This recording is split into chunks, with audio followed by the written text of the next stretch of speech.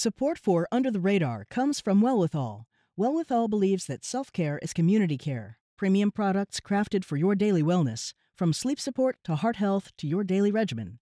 20% of Wellwithal's profits are committed to leading the fight for health equity. They won't stop until it is truly well with all. Under the radar to me means authenticity, not being filtered. It's a window in on the local stories that touch our lives. And there's a huge void in the traditional media covering these new faces of Boston. You may not be looking for a particular story, but when you hear about it, you're engaged. Under the radar means ahead of the curve. It's also perspectives. How does this particular story affect a community or a neighborhood? I'm Callie Crossley. This week on Under the Radar with Callie Crossley, the Supreme Court reviews 3 cases charging employment discrimination while the fate of LGBTQ workers hangs in the balance. The high-stakes 2020 elections are around the corner, yet 1 in 5 LGBTQ adults is not registered to vote. And more than 15% of Massachusetts high schoolers identify as LGBTQ or questioning. How will the state support this young and growing demographic? Later in the show, Hocus Pocus. It's the most wonderful time of the year for Halloween costume makers and costume shops. Local costumers stirring up a cauldron of Halloween costumes for the spookiest time of the year. But first, joining me in the studio, Grace Sterling Stowell, Executive Director of the Boston Alliance of Gay, Lesbian, Bisexual, Transgender Youth, or BAGLY. Hello, Grace. Thank you. Glad to be here. E.J. Graff, journalist, author, and managing editor of The Monkey Cage at The Washington Post. Hello, E.J. Hey, Callie. And Jensen Wu, executive director of GLAAD, GLBTQ Legal Advocates and Defenders. Hello, Jensen. Thank you for having me. I'm glad to have all of you. Let's jump right in with the Supreme Court reviewing these cases. First, take a listen to The Washington Post. They spoke to demonstrators in support of LGBTQ protections outside the Supreme Court earlier this month. Hey, ho, ho! Donald Trump has got to go! Hey. What's on the line here today is whether or not people can live their lives truly and authentically without being fired from their jobs just because of who they are. All right. I think a lot of people are going to hear this and think, didn't we do this? Are we here again? And that's perhaps, Jansen, I'm going to start with you because it's legal. Some states have addressed this directly, but now here we are before the Supreme Court. Put it in context, if you would. Yeah, most Americans are surprised to hear that not even half the states in our country have explicit job protections for LGBTQ people, and there's no federal law explicitly protecting LGBTQ people in employment either. But if we can kind of pull back for a second, I think it's really important to kind of think about what's at stake. And we can see that through the stories of the 3 plaintiffs whose cases were heard at the U.S. Supreme Court just a few weeks ago.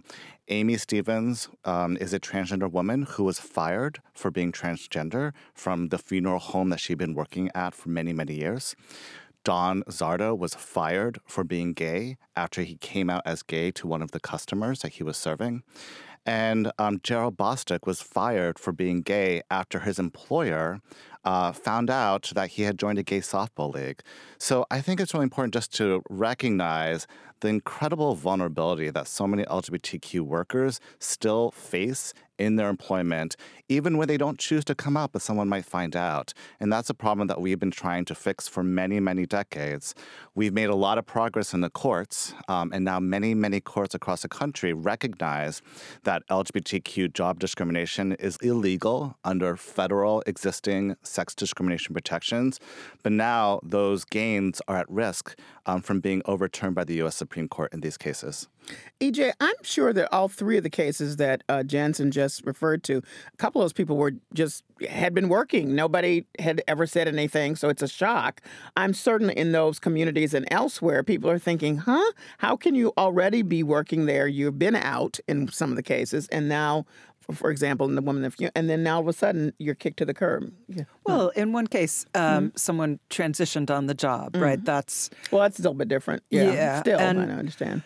We live in Massachusetts, so we're now comfortable being comfortable. And it's very easy up here to forget that there are still large parts of the country where queer is not an inclusive feeling word. It's a slur. And while Jansen said that half the country doesn't have, half the states don't have protections, the more populous states do have protections, but it's the South in particular where communities really aren't necessarily accepting. And if you're queer, that's a bad thing. You got to get out before you can contaminate everybody else. Mm-hmm. What's at stake as you look at it, Grace? Sure. Well, I always think of this from a community perspective, and that legal protections are vitally important, but attitudes take time to change. And as EJ said, certainly here in Massachusetts, we've been at the forefront of many fights around LGBT issues. But even here in Massachusetts, there are challenges. Young people continue to experience bullying and harassment and discrimination. Transgender people do, transgender women of color in particular. And so I think it's important for us to acknowledge that as much as we've made strides locally and nationally, that LGBTQ people are still struggling in many places, and especially with what's happening with the federal administration directly attacking our community. Well, what's interesting is the Supreme Court ruled gay marriage okay. So I just thought that a statement by Joe Biden actually is appropriate here. This is a presidential candidate, Democratic presidential candidate, and he said it is possible now to get married on Tuesday and get fired on Friday because of the state of the laws, which is kind of, again, mind-boggling because the Supreme Court has said gay marriage okay, and now it's reviewing cases about whether or not people can be fired for being gay, which is. He took over a longtime LGBTQRST talking point that you could get married on Monday and be fired on Tuesday, and that's still true in many of the places. When there was internal dissension about whether marriage should come first, it was in part about that. There were a lot of people in the southern states saying, look, you might want marriage up there in the north, but we're not safe to get married. We'll lose our jobs. First, we need job protections. And there is the federal protections have never been passed. And so now we're finding out, which I'm sure you're going to turn to, very interesting, is that discriminating by sex if you fire a man for marrying a man instead of a woman. And that's the crux of the matter here, as it's posited before the Supreme Court now. One of the things that came out in their discussions with the presenters, a lot of the Supreme Court justices are a little behind on what's going on in the country and the world, really. So we saw some of that in the questioning. It kind of concerns people that if they're not on top of actually what's for real now, how can they make a judgment? Because they were questioning Jansen about whether sex actually was appropriate in this context. No, this is a really great observation. I think we saw tensions on both the more liberal side of the bench as well as the more conservative side of the bench. On the more liberal side of the bench, I think what we saw is still a need for enormous education, particularly on the reality of transgender people's lives. When you have Justice Sotomayor asking questions that indicate concern about transgender people using the restroom, that shows that there is so much more we have to do with even our own allies. And then on the other side, you had Justice Gorsuch, who is an avowed textualist, a very conservative jurisprudential belief that you should only look at the text of the statutes and nothing else. And in this situation, that actually favors ruling on behalf of the plaintiffs, because all the statutes say is that if you're fired because you're sex, that is illegal. And how else can you think about firing someone who's transgender or gay than to consider their sex? And so you saw questions for Gorsuch really struggling between his conservative jurisprudence as well as, what we can imagine his feelings around LGBTQ equality are. But just to go back to an earlier point that you made, to think about kind of this contrast from just 4 years ago with the marriage equality celebration and victory to now, the really big factor that happened is that we had Kennedy retire and Kavanaugh take that seat. And so it just is a really important reminder that judicial nominations are incredibly important. They last a lifetime, and they are largely dictated by who wins control of the Senate and the presidency. Well, that's a very good transition to the next story I want to talk to you about, which is that 1 in 5 LGBTQ adults are not registered to vote. So if you've just laid out the highest stakes, Jansen, and you only get the people on the Supreme Court by virtue of nomination from the president, and the president has to be elected by the people, here we are. Grace, you want to respond to that? Well, absolutely, and we know this in general, that the huge majority of adults, voting age adults in this in the country, are not registered to vote, or are registered and don't vote, and are not actively involved in the political process. And it may be because they don't feel like that they can make a difference and or it matters, or they're focusing on day-to-day survival, whatever the reasons are. So it doesn't surprise me that the LGBT community reflects that as well, except that we always imagine that folks who are experiencing oppression for any reason would have a heightened awareness and be more politically active. And so I think it's a reminder for us in the community to make sure that everybody knows what the stakes are and is registered, and not only is registered, but actually goes out and votes. And EJ, I want to just point out, by the way, this was from a study done by the University of California, Los Angeles' Williams Institute, and they focus on LGBTQ issues. And the total number is 21%, they're saying. But I'm saying these are the people who have self-identified.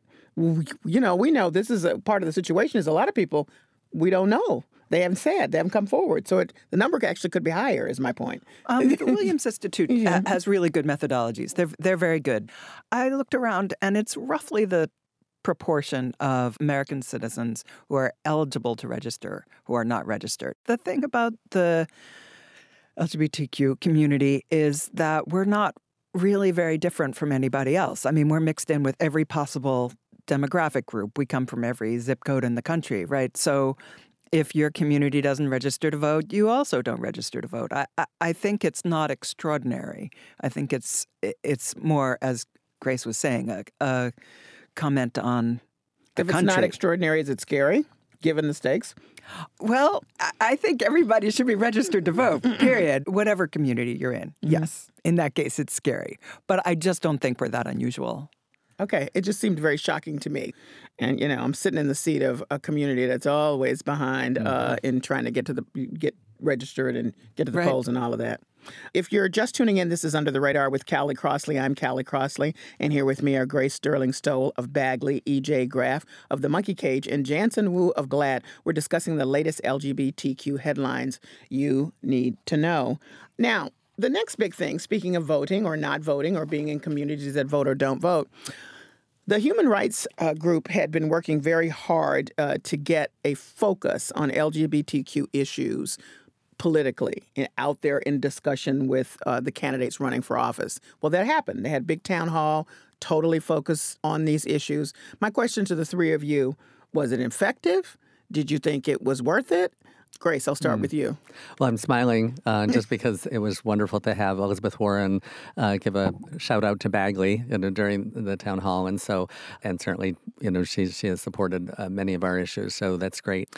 But I think for me, many of the questions were sort of surfacey. Many of the questions didn't drill down as deeply as I would have liked around the issues facing our communities, and as they're trying to figure out how to narrow down the list of candidates, I think there are questions that really would have defined how different they are from each other, and alluding to what we were saying earlier, the stakes are really high in this election in particular. And so more than ever, we need to have a robust conversation of the real issues facing all of our communities, including the LGBT communities. What do you think, Jansen? I think if you're thinking about moving the dial on the election, no, I don't think it had an impact. But if you think about it as moving the dial on the candidates, then yes. I think it's the preparation that they had to go through to learn about our issues and learn about the legislation that may come before them that could really use their leadership, I think was incredibly important, especially assuming one of the Democratic candidates wins and comes into office in 2020. There's going to be so many competing interests and concerns on their desk from day one. And so the more they've done their education now, the better it is for our rights. But it's also interesting for me because I always, when I listen to these things, I always have my first litmus test is whether or not they can say LGBTQ without tripping. And not everybody can. And that tells you how fluent and how comfortable they are with talking about our communities. EJ? Well, I can't say LGBTQ without tripping, Jansen, so I think I'm about to be ejected from the community. Yes, turn in your card. I no longer qualify. I like Jansen's perspective on it. I like that better than my own perspective on it, it was certainly vastly better than the last one that I remember, which was the lead up to the 2008 election. I remember that they didn't all appear, and Obama was incredibly disappointing at that time. It was clear he did not have good preparation. He didn't have an out. It seemed like he didn't have an out advisor who had any connection with the community. That's a long time ago. Of course, he came a long way. And this time, it felt a little dutiful to me that here's an important voting and, more important, donor block. I need to make sure they know that I care. And that does say we've come a long way. I think that's outstanding. On the other hand, I did come away with the feeling that, did you see the SNL sketch in which Lin-Manuel Miranda played? Yes. Castro? Yes, I'm sorry, I'm not gay, but as a Democrat, I'll try to do better. It was a little bit, I had a little bit of that feeling. Yeah. But I'm glad they have to step up and demonstrate that they know we're alive. I'm really interested in the Ellen DeGeneres backlash and that whole scenario. So first, let me say what happened. Ellen DeGeneres was at a game sitting next to former President George Bush. They were laughing and giggling. People lost their minds and said, "What are you doing?" Man, here is Ellen later addressing the backlash. If people don't know, Ellen DeGeneres is gay and out, has been for a long time. No, I have to say that because everybody doesn't know that. Ellen addresses the backlash over the pictures of her sitting next to former U.S. President George W. Bush at a football game. Here's the thing. I'm friends with George Bush. In fact, I'm friends with a lot of people who don't share the same beliefs that I have. We're all different, and I think that we've forgotten that that's okay, that we're all different. Just because I don't agree with someone on everything doesn't mean that I'm not going to be friends with them. When I say be kind to one another, I don't mean only the people that think the same way that you do. I mean be kind to everyone. Doesn't matter. So I really wanted you guys to weigh in on this because this gets tricky in marginalized communities. You know, there's a lot going on, and it may seem like a small thing, but actually it's not. Grace?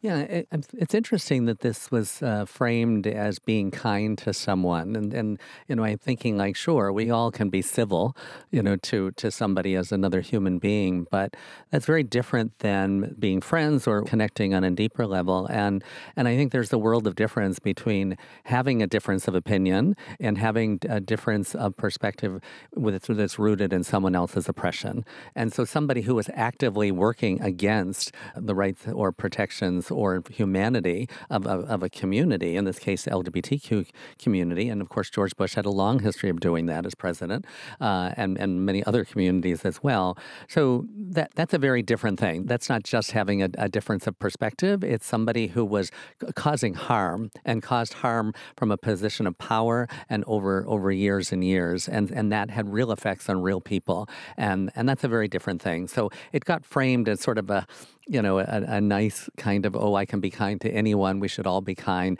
and that's not the point. The point is, this is somebody who did really serious harm to many communities in this country from a position of power in the country, and what does that mean?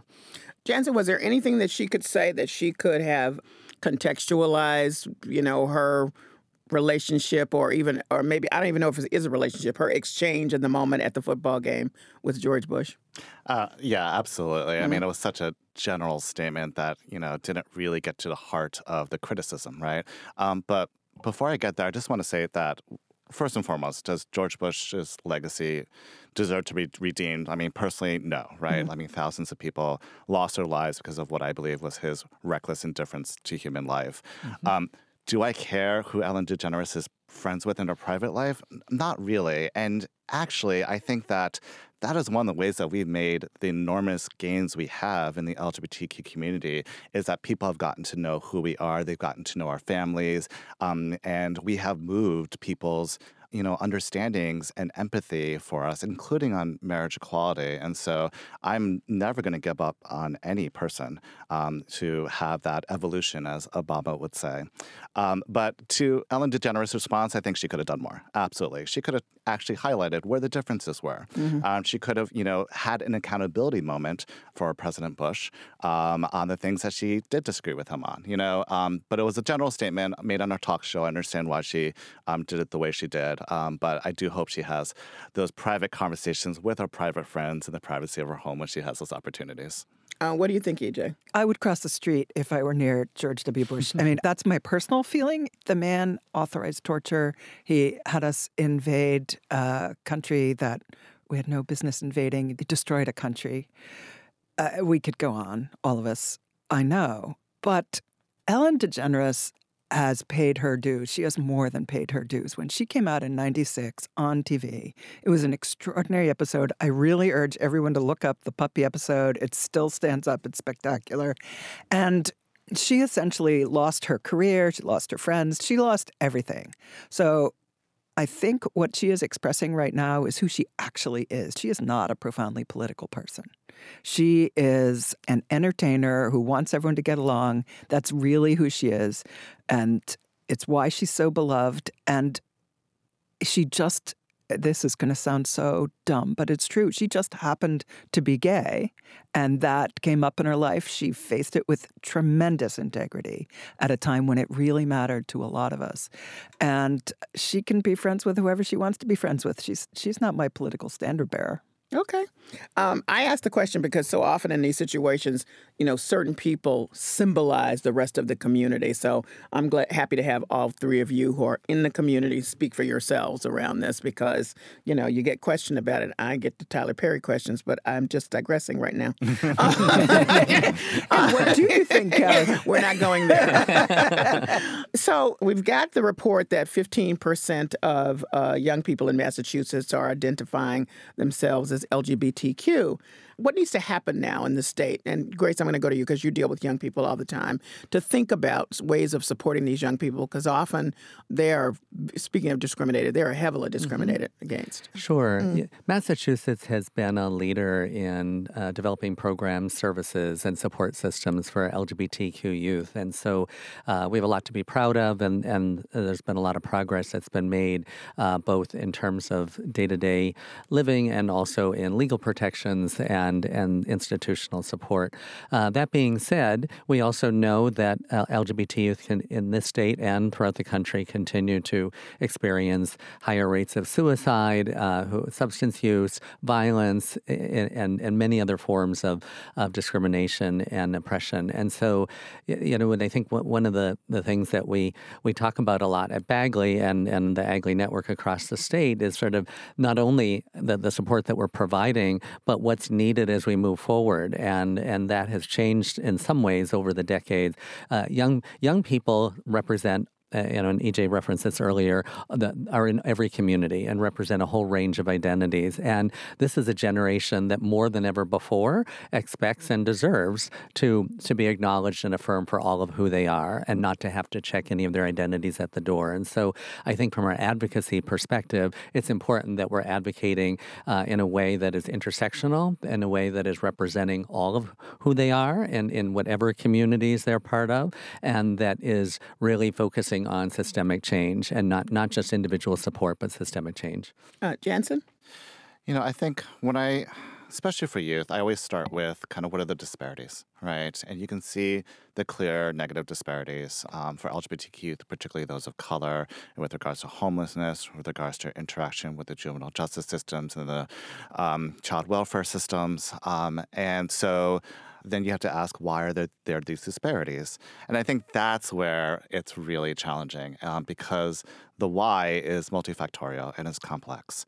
And it has everything to do from family rejection to the overall political climate, to state institutions that are failing or unsafe, to mass incarceration, to school discipline. And so that's where I really hope where Massachusetts can be a leader in kind of not just, okay, so for example, we passed a ban on conversion therapy last year in Massachusetts, which was tremendous.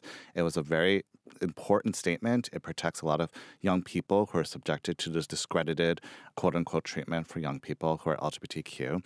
And that is only the beginning, right? It is only the beginning. And so I'm hopeful that we can really kind of dig in, get our hands dirty, and really think about all the different ways that are leading to these disparities that are disserving our youth.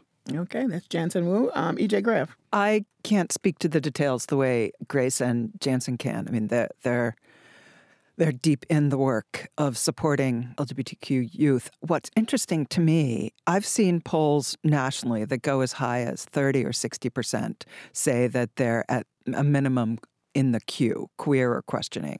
And I think that's fascinating that for so many young people, it is now okay to acknowledge, even if you're just 1%, you thought, oh, that girl was cute once and you would have kissed her.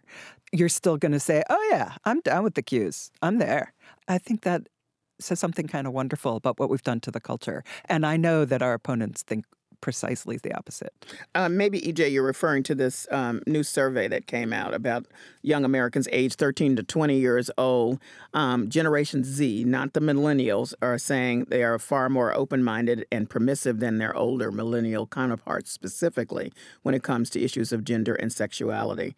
Yes. And 56% of these said they knew someone who went by gender neutral, such as they, them, and 43% aged 28 to 34 years old. Over a third of these people said also strongly agreed, following what EJ has just said, that gender did not define a person as much as it used to. The people who did this study said they're not quite sure what that means, but it's just an interesting statistic now. And the way we started this conversation was at the Supreme Court, where we have some of the justices struggling to try to figure out what's going on. And then we have at the opposite end of the spectrum, these young people saying, well, here's where we are, and this is what we think. It's kind of an interesting time. It's a very interesting time. I mean, all minority communities, as far as I've observed, have internal shifts in what their identity means to them as a community, right? So ours in particular gets new words all the time, as I'm sure you've noticed. And I just want to... We've discussed that here. Yes, we have. I just want to reassure listeners yet again that the RST that I tossed on was a joke. They're not new letters that you should have learned. I'm not sure it's really true that we're more accepting of gender variation now. I think part of the reason that there's a need to define the categories and subcategories so finely is that we're less accepting than certainly than we were in the 70s. I don't mean legally. Legally, women have a lot more range than we did when I was young, but I think culturally, the expression of gender is gotten stricter and stricter. And the explosion of gender identities is in part pushback against that highly gendered representation in public. That's very interesting. Well, while that's happening, Merriam-Webster last month decided to add they to describe non-binary people. I think this is kind of huge. Speaking of changes and movement, how do you all feel about it? Grace? I've been around a long time, especially in the trans and non-binary communities, and so language has evolved, as EJ was referencing. And it's interesting that, and a lot of pronouns that, other than he and she, were floated, but none of them really caught on. But they is indeed catching on, and non-binary as a concept is too. And I think, young people as a group are always wanting to kind of affirm for themselves their own language, their own clothing styles and preferences and whatever as separate from their elders. And so it is interesting that this particular focus has really resonated with so many. And then I see that with a lot of older folks who said, yeah, this actually makes sense for me too. I used language that was available to me at the time, and I can certainly speak for myself. So I've been visibly queer in the world since the 60s, and so there's been a shortage of language to describe how I identify in terms of my gender identity, my gender expression, and my sexual orientation. And each decade I might have defined myself differently. But at this stage of my life, but transgender and non-binary resonate with me. And I think that it's had an effect that's broader than simply many young people are defining themselves in this way. I think that's great. I'm certainly hopeful and heartened to hear the statistics that say that young people, they certainly are aware more, and hopefully that leads to greater acceptance. I hope that's true. What do you think about Merriam-Webster adding they? That big I deal? love they. I absolutely love they. I mean, not only is it so inclusive of the broad spectrum of identities that LGBTQ people have, but it's so versatile and practical. I mean, I use it all the time. I never have to use his, her, he, she anymore. It is just a useful tool for a writer. And I say that in particular because so many folks who have resistance from grammatical perspective. And that's one I've never fully understood. I mean, if you look back at the history of the English language, they has been used in many different ways, but also just from my own upbringing, my first language was actually Mandarin Chinese, where there are no gendered pronouns. And so that just has always felt so much easier for me. But I just want to go back to something a little bit earlier about all the young people who are expressing, the diverse gender identities and non-conforming expressions of their genders that we are seeing in Generation Z more now than ever. And that's reflected in the pronouns and all that as well, too. And the one thing I just wanted to flag is that I'm really curious. I'd be curious to see in that study the differences between those youth who were raised as boys in their earlier life and those who were raised by girls in their earlier life. Because I do think, going to EJ's point, that the policing and the punishment of, young people who are raised as boys is so much more severe. Interesting. I think that we have to highlight that because I think that is where we're losing a lot of young people. And we see that anecdotally, certainly working in the field, that while gender expression and generally is more expansive, the range that's considered acceptable for those who are assigned female at birth and those who are assigned male at birth are very different. And males get penalized much more than females for gender transgression. Merriam-Webster, EJ. Merriam-Webster loves to be on the front edge, as opposed to American Heritage, which likes to be holding the old school line. So I am absolutely not surprised that they would get out in front and get themselves a little attention with this. I love hearing about a language in which there are no gendered pronouns, and I now have to go learn Chinese so that I can talk. It's useful. It's helpful in a lot of ways, and I will just speak for, I have jock teenagers in my life, not to mention any names, and they find this ridiculous and mockable. So just to say that it's not they, or that it is they? They the think whole, they is like the non-binary, all of it. There are still those jock boys out there. I just want you to know. I mean, both of you know, all of you know, I'm sure. There's somebody doing the picking on the insufficiently masculine in their eyes. And so that is still a front line. It's not all of Generation Z. Oh, I assume that. When you have these sort of interesting moments in cultural shifting, it's always something to note because something's happening enough so that whether Merriam-Webster wants to be on the front edge or not, they're paying attention to a lot of stuff in the air. So that's very interesting. And I'll just note that State Representative Mindy Domb is trying to make gender-inclusive language in the Massachusetts Constitution. So some of her colleagues have said this is really unnecessary and we have other important work to do. But I just want to put on. Men. But I'm just going to say that she has put that on the table. So we'll, at some point, probably all three of us will be talking about this in the future. So I thank you all for joining me. Oh, thank you. Thank you, Callie. Grace Sterling Stoll is the executive director of the Boston Alliance of Gay, Lesbian, Bisexual, Transgender Youth, or BAGLY. EJ Graff is a journalist, author, and managing editor of The Monkey Cage at The Washington Post. And Jansen Wu is the executive director of GLAAD, GLBTQ Legal Advocates and Defenders. Coming up, Trick or Treat, it turns out that not just the kids love a good costume for Halloween.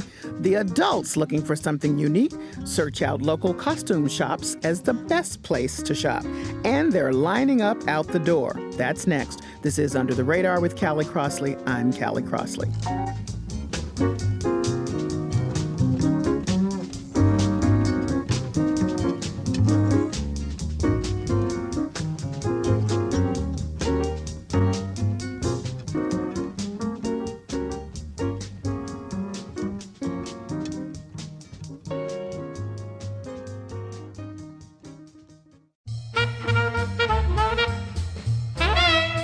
I'm Callie Crossley, and this is Under the Radar with Callie Crossley. And now for the part of the show we call Lagniappe. That's Creole for something extra. Boo! It's Halloween season, and it's time to dress up in your favorite spooky getup. For local costume makers and sellers, Halloween is Christmas. Americans spent $9 billion on Halloween last year, but with last-minute shoppers and online shopping websites creeping in, these local costumers have got a lot of blood, fangs, and skeletons to sell. Joining me in the studio, Eric Bornstein, freelance mask and cosplay maker for his Somerville-based company, Behind the Mask. Hello, Eric. Hello. Also with me, Jeannie Keenan, owner of the Costume Company, a Waltham-based theater costume store. Hello, Jeannie. Hello there. I'm so glad to have both of you. Let's start this way. Give a listen to the movies which have influenced the top 3 costumes for 2019. I'm not supposed to take stuff from strangers. Oh, well, I'm Pennywise the Dancing Clown. No, we aren't strangers, are we? There's gotta be someone else you can use. What about Thor? Off-world. Captain Marvel? Unavailable. But I'm just a friendly neighborhood Spider-Man. I'll get you, my pretty, and your little dog, too. So you just heard from the movies, Pennywise the Clown, and the movie It, Spider-Man Far From Home, and The Witch is an every year ongoing exciting costume for people. So I just picked The Wizard of Oz just to remind people that how popular it is. Those are the top 3 as of this moment Halloween costumes for 2019. And my 2 local costumers are looking a little puzzled by that. But I think that what that says is there's a lot of pop cultural influence. Wouldn't you agree, Eric? Absolutely. So talk about what you do, because you work year-round. This time just happens to be quite busy. Tell me what it's like now for you. It's busy all the time for me. Halloween is just a very special season. It's also a season where the general public is more tuned into the idea of wearing masks. And you make masks. We should say, you're not just buying something off the shelf when you're dealing with you. You create them. You know the history of them. Tell me a little bit about that. Right. Well, the word with our business is custom.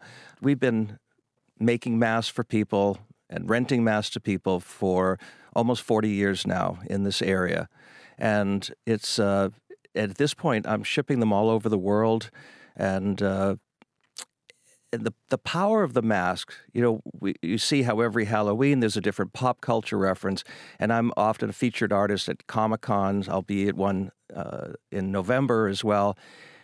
I see the yearly special is just the latest manifestation of powerful archetypes that just manifest in pop culture. So like good and evil and that good kind and of evil. Well, the crone, for instance, the witch. I mean, that's one particular manifestation of the crone archetype. There's also the wise woman. It's just people seem to have a fascination for the sort of the witch, the wicked one.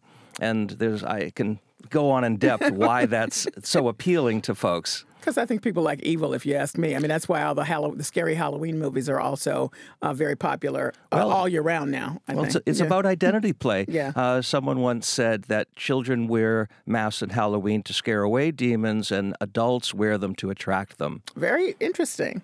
Jeannie Keenan, I'm curious to know, in the last 5 years, if you've seen a different interest from adults, more interest from adults. I am constantly surprised that Halloween is so popular. It's, according to some lists, either the 3rd most popular American holiday or the 4th. Yeah, I would say it's been increasing for quite a long time, and it's an occasion where you don't have to make a turkey, you don't have to buy a present, you can have fun. It's a great way to have a party, a house party, or to go to a big event, or to a club, or to a parade, and it's a way to kind of just let go. So I think more and more adults are doing it. Yeah, and then they'll also walk their children around during trick or treating, so they get involved with that too. So it's much more of an adult, and we focus more on adults actually. So Erica said we're always drawn to certain archetypes. Have you seen certain kinds of costumes? I know you do all kinds. You have a background in theater costumes, yes. So you can do whatever. Yes. But have you seen more adults being drawn to certain kinds? Well, some. Usually when they're going to an event for Halloween, they might be looking for a couple type of things or themes. There's a family who came in and they're doing the entire Christmas theme. Santa and Mrs. Santa and the children are elves. But last year they did a Thanksgiving dinner table.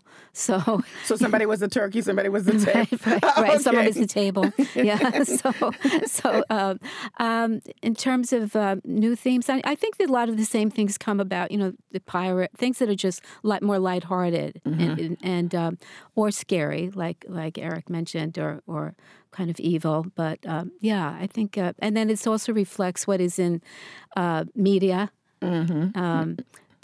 You mentioned the Marvel comics, so there's a lot of people who want to be superheroes. So, yeah, I would say that. So when they come into your store, so both of you have customization really as part of it, because you have a lot in inventory. So somebody comes into your store, you can guide them, similar to what Eric does. Somebody comes in and says, I have this idea, he can make it. So talk to me about why that is becoming more important for people to just be a little bit special, even like this family trying to do the table. Because, the internet has really affected everything. So people can go online and they can get something quickly, but it's oftentimes not, doesn't fit correctly. The quality is not really good. And they wind up at an event or something that, again, like if you're going to a party, and they look like everybody else. So, and we really, when people enter our business, it's like going into the backstage of a theater, and they can be.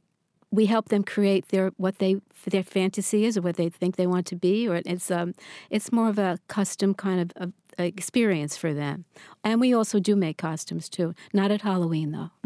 We don't have enough time. That's my guest, Jeannie Keenan. She's the owner of the Costume Company, a Waltham-based theater costume store. Now, Eric Bornstein, when I talked about your and you talked about the customization, what kind of mask have people been asking for, if there's some common theme or one personality or something that people have been asking for around this time specifically? It's always different, and it's always mixed in with normal mask business. I just did a giant 6-foot-high Day of the Dead piece for a festival in Connecticut. I had to rent a 15-foot truck to move it. So... which was used as a parade float. Right now I'm working on a large Earth Guardian for a performer in Canada, in British Columbia. So it just happens to be coming around this time. I'll be working on a Batman, the Michael Keaton Batman for someone, and a production of Pinocchio with a nose, a mask with a nose that grows and retracts. I've been working on the engineering of that.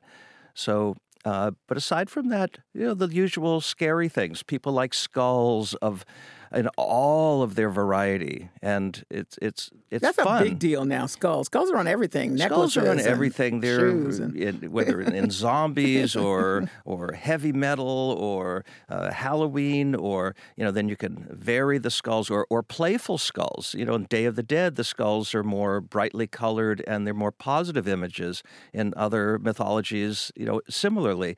So, but it's something we're drawn to. So here's my question. Because a lot of the people who I believe who are influenced by pop culture particularly, and Jeannie has just said they can go online, but then they don't like how it fits and it's not so custom. I'm thinking that particularly for people who are drawn to those movies or those pictures where those folks have spent a lot of time putting the costumes on the actors. It looks so fine. They want that experience when they come to you. They want something that looks that good. Yes, I agree completely. And also, again, another benefit to shopping at local businesses is that you go and you develop a rapport. You also get the benefit of a professional consultation. When you come to one of us, you're coming to an authoritative expert that has been doing this for decades, and they're not just trying to sell you something. They want repeat business. It's the most important thing. It's not about just selling. It's about finding a customer for life, someone that they know that there's somebody that knows you and that can customize their experience and consult you to have the best experience possible in that genre. Because they may just think about it once a year, but we're thinking about it 365 days a year, and we've been doing it as a career and as our passion as well. So, that's what you're paying for. And also we work with people's budgets as well. That's part of the consultation. You tell us the parameters, and then we try to make you as happy as you can possibly be within all the parameters of your vision.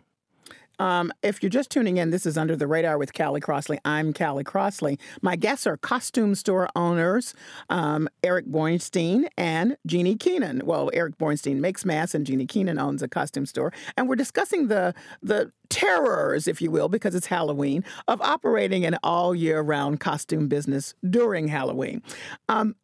I wanted to emphasize the year-roundness of your business because even though now, Halloween, you are super busy, and I'm grateful for you to be even having a moment to come in and talk to me, something that I've been paying attention to that I really didn't understand for a while is this notion of cosplay. And I wanted to explain to people it's defined as the practice of dressing up as a character from a movie, book, or video game. Eric, you mentioned before that you had been going to Comic-Con. That's where cosplay is on display quite a bit. You'll see thousands of adults dressed up as their favorite characters. That used to be the nerdy guys. That is not the case now. Everybody is doing it. And from the internet, I learned that they tried to trace back where that name come from. And apparently in 1984, a guy named Nav Takahashi, founder and writer of the anime publishing company Studio Hard, went to Los Angeles, and he was at the Worldcon Science Fiction, saw this, came back, and he described it as cosplay, and that's where the terminology came from. But my point about bringing that for people, bringing them up to date about cosplay is that now costume wearing is year-round. And so now Halloween becomes a high point, but it's year-round, Jeannie. Mm-hmm. Yes. Yeah. Tell me about how that's impacted your business. Well, I think that we focus more on historical costuming. So we don't do as much cosplay, though we do have those people come in as customers. But we do a lot of reenactments. We do a lot of independent films. We do a lot of theater productions. And so we're very knowledgeable in that area. So as far as cosplay, it's very specific, and probably I think Eric might be something he's more involved with because they all have so many different characters, different ways that they want to express themselves, and we don't focus on that. We focus more on our knowledge of history. We do a lot of, for example, we just did something for PBS. Oh, interesting. Okay. For this old house, we dressed the gentlemen. They were down in Westerly, Rhode Island, and they were sort of as tongue-in-cheek. They wanted to look like Western cowboys, so we dressed them like that. We also did something for the Museum of Fine Arts over the summer. They were hosting an event that related to Toulouse-Lautrec, and we worked with a choreographer and a dance company, and and they did the can-can and the serpentine dances. So we created those, and we researched those and did that. So it's historically accurate. Very historically accurate and researched, right, in detail, yeah. So that's one of the connections with people who, I didn't realize cosplay was quite as specific, but Eric, for people who do or are into cosplay, it's very specific. Mm-hmm. You can't, it has to be accurate is my point. Mm-hmm. You cannot, in the same way that Jeannie would be doing a historical reenactment, everything has to be accurate. Same thing plays out in cosplay. Right. Mm-hmm. And so for example, historically, if you're doing a pirate, there are, historical pirate costumes. There's historical pirate characters that show some variation. But in cosplay, you might be working with a specific pirate like Jack Sparrow, who has, specific iconography to identify him. And so that would be the cosplay application. With cosplay, they take the archetypes and the iconic images, and often there's a fusion of different aesthetics and different time periods, but also... Like what do you mean? Steampunk, for example. Mm-hmm. There's right now, I have a list on my board of 50 different subcultures. Right now, there are so many different subcultures. There's not just goth. There's pastel goth. There's you could go on and on. It used to be in the 80s and 90s, most of my business was with dance, theater, opera, and private collectors. And that was it? That was it. Then all of a sudden, around the change of the millennium, the subcultures began to explode with steampunk and with cyberpunk, and then everything. And you can actually look up and see all these different subcultures. Each one comes with a different aesthetic, a different set of colors. Someone once said, "Oh, steampunk is, well, goth discovered brown." I mean, that's a little simplistic, but there's colors, there's materials, there's an aesthetic, there's a whole conceptual underpinning to each one of the subcultures. So for me, when I'm creating something for a cosplayer, it gives me an opportunity to investigate these new stories. And again, cosplay may come from anime, may come from graphic novels, comic books, from movies, from video games. I've ended up becoming more known as the mask maker of the video games. For example, I made all the masks from Epic Fortnite, which was very big recently, and Bethesda, Dishonored, The Evil Within, and other different fantasy creatures. And I've never played a video game. I don't play video games at all, but I understand the archetypes. I get a description of all the characters, and I know what these characters are.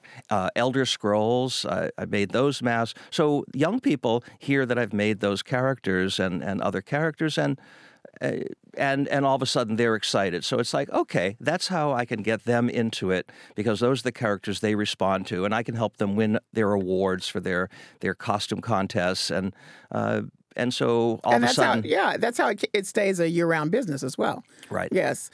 So let me go back to that, because now that people are dressing up, and that's really what they're doing, and choosing what they want and being very specific about it. You're not shrinks, but just like bartenders aren't shrinks either. You hear a lot when you do this work. Why are so many more adults, Jeannie, wanting to dress up? We call it costumes and counseling.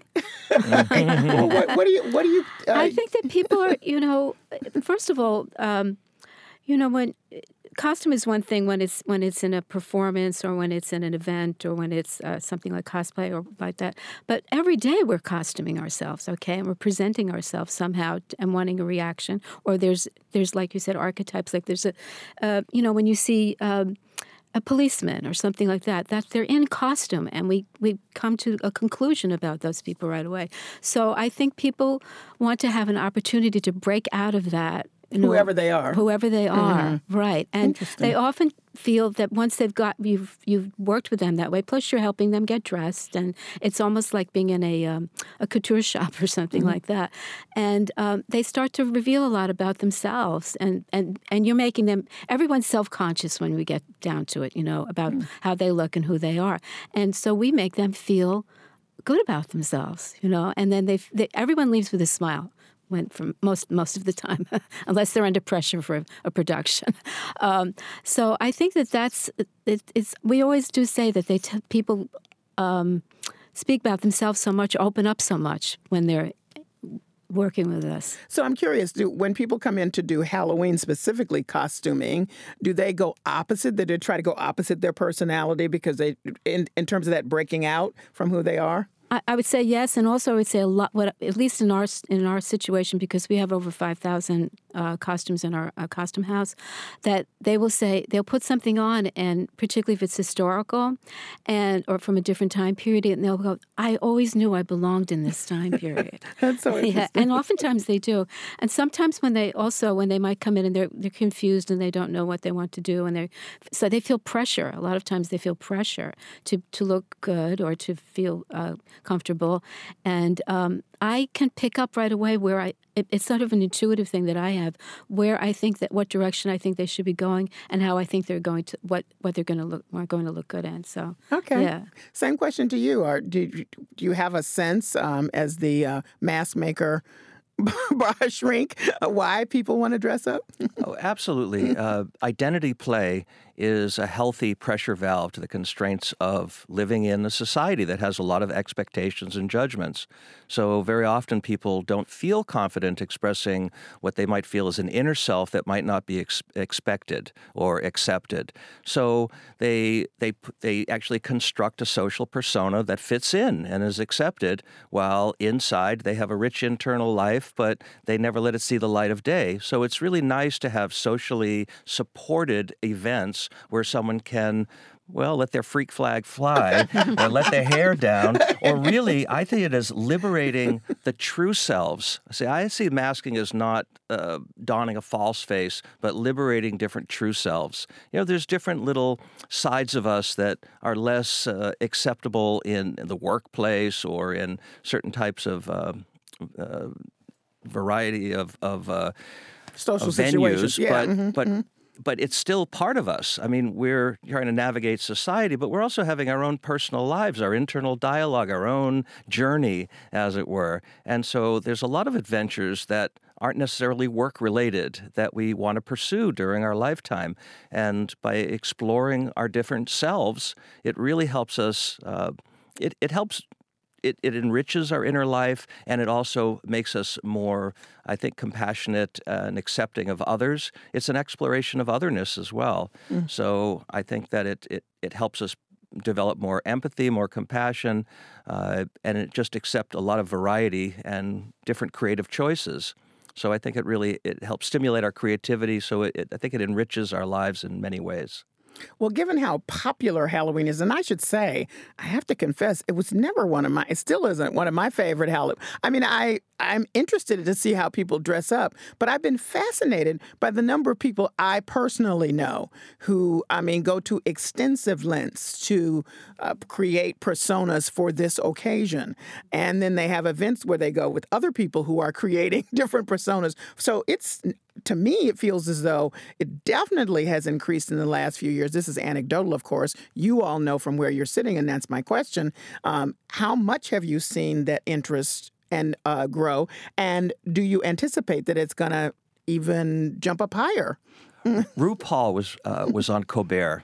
And I never really followed RuPaul very much, but he is brilliant. He's talked about drag as a way of accepting the human condition and meeting it with humor and intelligence.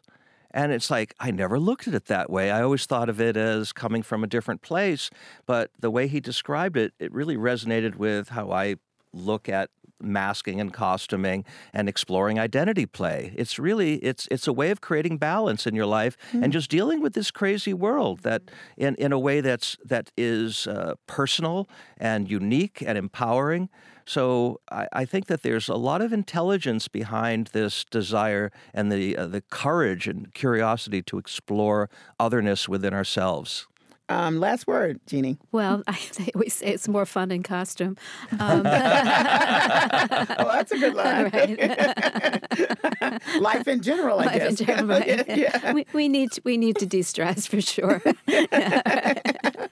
right. Last quote from Joss Whedon. He says, "Don't be yourself. Be all yourselves." Oh, well, all right. That's good. Or Oscar Wilde, be yourself, no one else will. That's right. All right. I cannot believe you're mask maker, costume store owner. You're all philosophers on top of everything else. Yeah, you have to be in this business. Yeah. Okay. Well, thank you so much. I enjoyed this conversation. I know you're quite busy at Halloween time, and good luck to you. Thanks for having us. Eric Bornstein is a freelance mask and cosplay maker for his Somerville-based company Behind the Mask, and Jeannie Keenan is the owner of The Costume Company, a Waltham-based theater costume store. That's it for this edition of Under the Radar with Callie Crossley. Join us next Sunday at 6 p.m. for the stories you may have missed. In the meantime, you can find our show, links to stories we discussed today, and bonus content on the web at wgbh.org/news. Listen to our show on the WGBH app and take UTR with you. Subscribe to our show wherever you get your podcasts. Be sure to connect with us on social media. Follow me on Twitter at Callie Crossley, and like us at facebook.com/undertheradar WGBH. Melissa Rosales is our intern. Our engineer is Dave Goodman. Francisca Monahan is our producer. Under the Radar is a production of WGBH.